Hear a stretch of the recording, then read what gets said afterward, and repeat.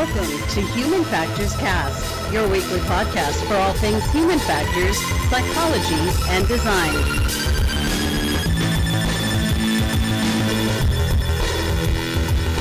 Hello everybody, welcome back to our coverage of HFES 2018. My name is Nick Rome. I'm joined by Blake Arnsdorf, and today we have Dr. Tony Andre joining us. Tony, thank you for being on the show. Welcome. We're happy to have you. Thanks for having me. Glad to be here. So I want to jump into sort of your experience in human factors, and just to kind of get our listeners acquainted with some of your work. Can you kind of explain a little bit where you've been and where you are at now? Sure. Well, my experience spans 34 years. I've been involved in the field since 1984 when I started as an undergrad and did undergrad, master's, PhD in the field. It's been my whole life since 1984, basically. So that was a marquee year for me. And I've had a few different careers, first as a research scientist and worked at NASA, a lot of aviation psychology, which is a common domain in our field. And then I woke up one day with a full-time job working for, NASA, a prestigious organization, with a realization that I would not be fulfilled applying this field to one domain. I'm the kind of guy, I walk through a store, I drive down a street, I see human factors everywhere. And I decided that one day that I was going to apply human factors to anything and everything I could in life. And so I started a company with that as its kind of motto, which was interesting. Everyone told me that's a bad business idea. Right. You have to be focused. And I'm like, yeah, but I can't do it that way. And it really worked out. I mean, I've done everything and everything, from the human factors of a box of wine to a mechanical pencil, to a keyboard, to a medical device. And so I've been running a consultancy for 25 years, which now specializes more in healthcare. So I actually came back to kind of one domain, but I'm still willing to work on anything. And I've been fortunate to be a teacher and mentor at San Jose State University for 25 years, and that's a big passion of mine. Right, yeah. So, Tony, I want to talk to you a little bit about HFES, the organization. You are very involved with this. And one question that we have gotten a lot since we've been here this week especially, and I kind of want to broadcast this out, is what makes HFES unique in comparison to some of these other conferences? Okay, so that's a great question. Well, to be successful in human factors and to make a difference, you have to base what you do on science, right? Design can't be purely anecdotal. There have to be evidence-based principles. That's a kind of a common industry term now. And so but the structure and purpose of many organizations is the application side, which is great. We need that. I mean, that's the reason we're all in this, is to affect products and human interaction with products and environments. But making those products usable and safe has to come from science. And the reason I've devoted my professional career volunteer-wise to this society, I'm a member of other societies, is it's the only society that is preserving the science. It stands for the science. And even if you think, well, I'm not a scientist, like I work for a company and we design consumer products. We design iPhones, we design electric toothbrushes, we design products people use in their homes. You have to design based on the science of human factors, human information processing, human interaction. You're using it even if you're not aware of it. You've learned from other people, from life, etc. And if you haven't, you're probably not doing a great job if science hasn't crept into your knowledge base. So we have to keep generating it because we have new paradigms every day, whether it's autonomous cars, advances in healthcare. I was just lecturing the other day how, the prevalence now of these scooters, the Lime scooters and the Bird scooters is going to challenge us with a new societal paradigm. Oh, right, yeah. And it's got to all be based on science. And so HFES, first and foremost, is the home of producing the underlying science for which all designers could use to make products better.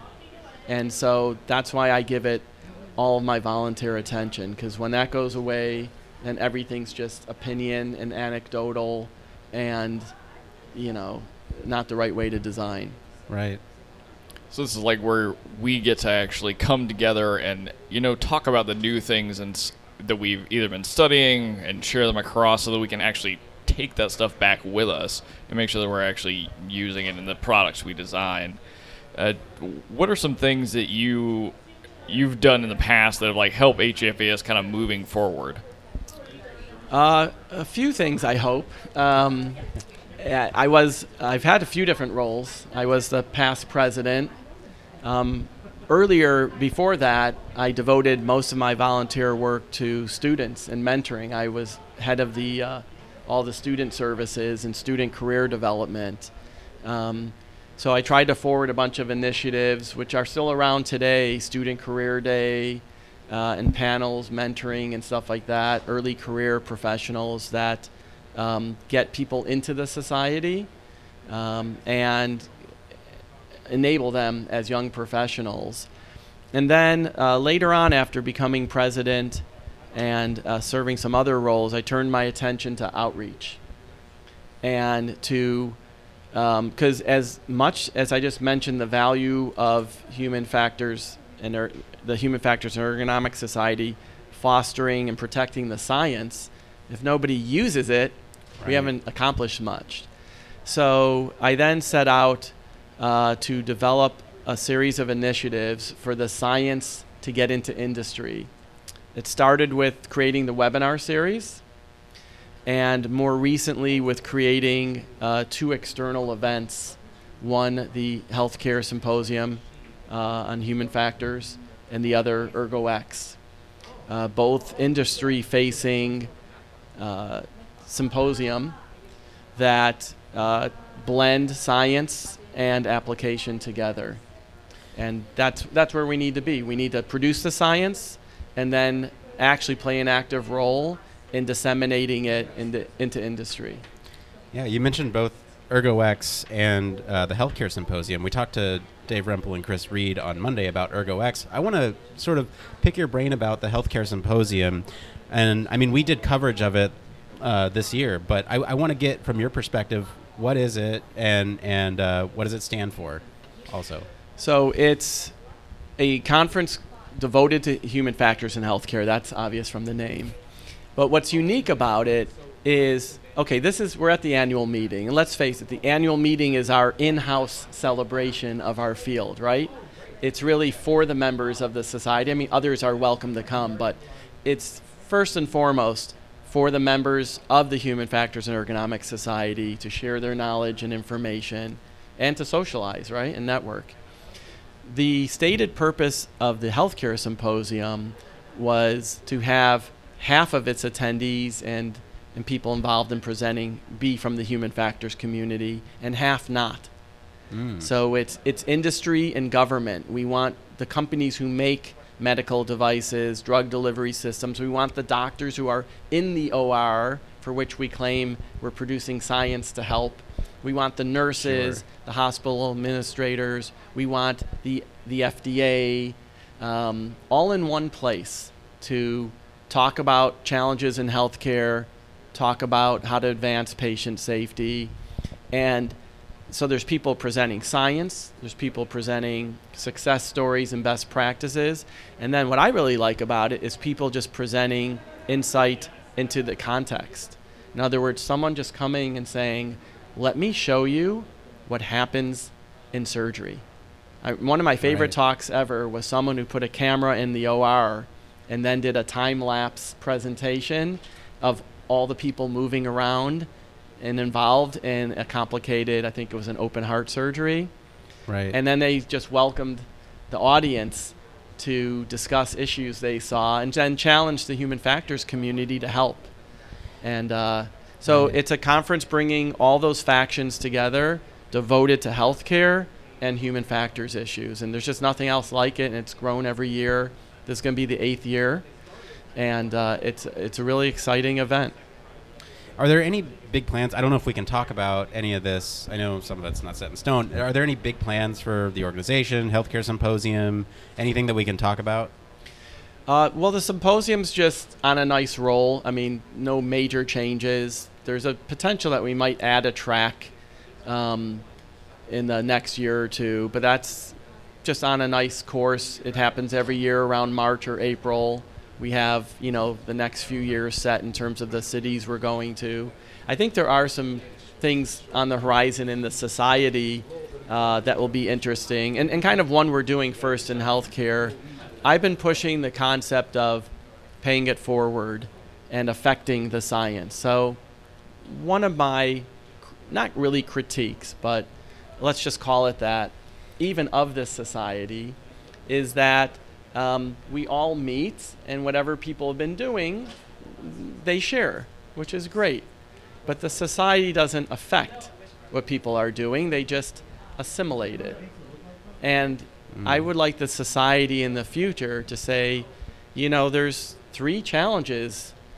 Well, there's more than 3, but let's identify 3 challenges, 3 areas of human product interaction that need our attention, and let's fund people to study them.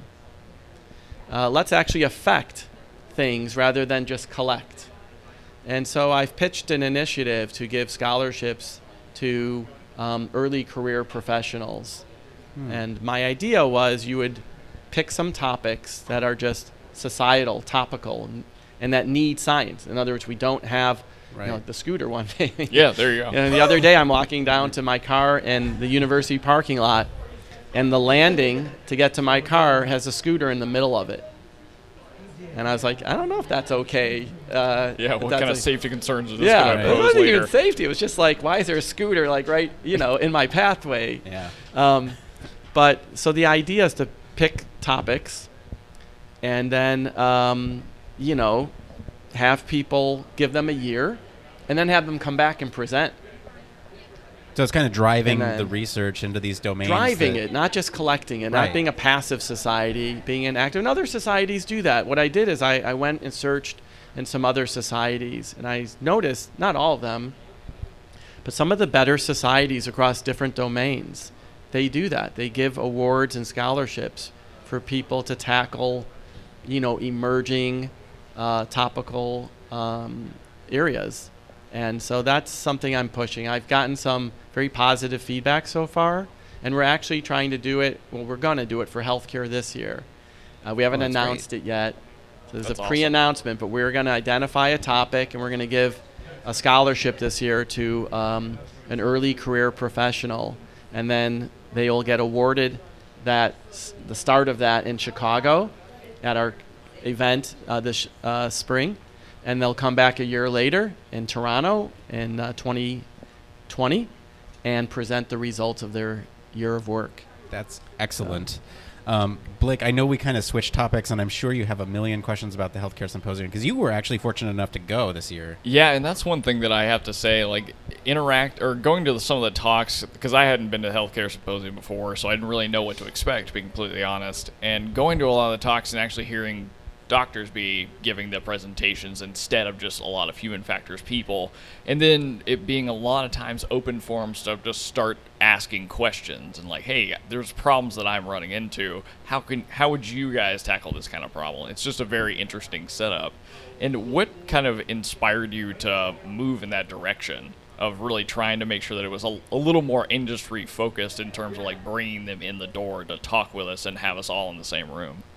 Well, when I first realized, and I wasn't the only one to do this, that healthcare was becoming the most dominant domain, and it is now our largest technical group.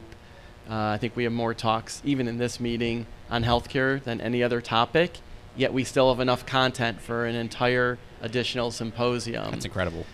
So it's incredible. It makes sense, though. Healthcare affects every person on the planet. You can't say that about many other products. That's true. Right. Right? So not everyone drives and cares about automobiles, although many. but any age, Right. any culture, healthcare affects you. So it's just such a dominant topic, and then just thinking about having more outlets for healthcare human factors work, that wasn't difficult, right? But then when I thought about it, I challenged myself to think about what would make it different than this meeting, or what it needs to be that this meeting isn't. And I realized it really needed to be industry facing. Like, I didn't want just people sitting in a room talking about just science. I wanted people talking about their needs for science, and I also wanted people talking about how they've already applied it and sharing best practices. Like, this is how you improve safety in the operating room. This is how you make it safer and less injury prone for nurses to move patients. This is how you design a cardiac monitor with success, and to have a conference where you might even say you saved lives through the interactions and information dissemination that took place. Right. It almost kind of feels like an extension of outreach, right? Where you're talking to other communities, other scientific communities that may not be familiar with human factors, and trying to find where the common ground is, where we can help them and where they can help us. And I think that's great. Yeah, in fact, some people go to that and don't know anything about human factors, which I love. That they saw something in the description or heard from a colleague that resonated with them and compelled them to go to an event in which they still don't understand the core topic of the event. Right. And then usually the experience is pretty amazing for them, for healthcare providers, and for, it's also helping industrial design firms, product design firms who, like to say that they design with science in mind, but don't always really know the latest science that they could be applying to make, healthcare products better. Also, there's a big regulatory component in the healthcare industry, and the conference helps with that. So there's a more even pragmatic side to the event, in which the FDA comes and people talk about, better pathways and efficient pathways for getting quality products approved. And that's important. Yeah, that's all great. I know we're running up a little bit against time, but I just want to ask you is if there's anywhere our listeners want to go, if they can find out more information about HFES, Healthcare Symposium, what kind of resources are available to them? I would just start with the HFES website, and on that website there's a menu called Events. Of course, we're at one of the events listed there, the annual meeting, and the one right below that will be the Healthcare Symposium. And if they land on that, they'll learn everything about the symposium. Again, the next one's coming up in March in Chicago. Chicago's been our record. We were there once before, and we broke our record. And it's obviously a big city, but a big healthcare city and environment as well. And the Midwest just is in general. And so we're expecting it to be a blowout event and maximize our attendance and to be just an amazing event. That's excellent. And maybe a little spoiler, we talked about it just before the show, but looks like we might be going. Yeah. Yeah, I'd love to have you there. And there'll be so many people that will enjoy talking to both of you. And again, you'll, if you sample right, we'll get some physicians, some nurses, some regulatory people, some researchers, some practitioners. You'll get such a great mix. I think it'll make for a great podcast collection. Yeah, absolutely. Nice. Well, Dr. Tony Andre, thank you so much for joining us today on the show. As we like to round these things out, we like to say this phrase, it depends. Because I'm sure, as you know, everything in human factors kind of depends on the human, on the situation, what's going on. So as we round out this podcast, I'll count us down and we'll all say it depends, all right? I say it often, so exactly. Here we go. It shouldn't be hard. 3, 2, 1. It depends.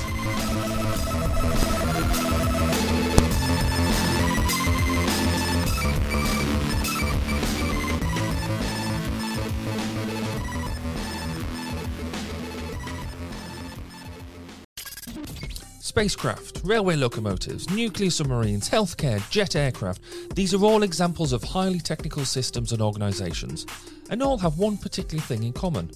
They all involve humans. Humans who want to do amazing things and are using technology to achieve them. They all have something else in common. They have amazing people ensuring that the users who are involved can do what they need to do, are safe when they do so, and have the optimum user experience.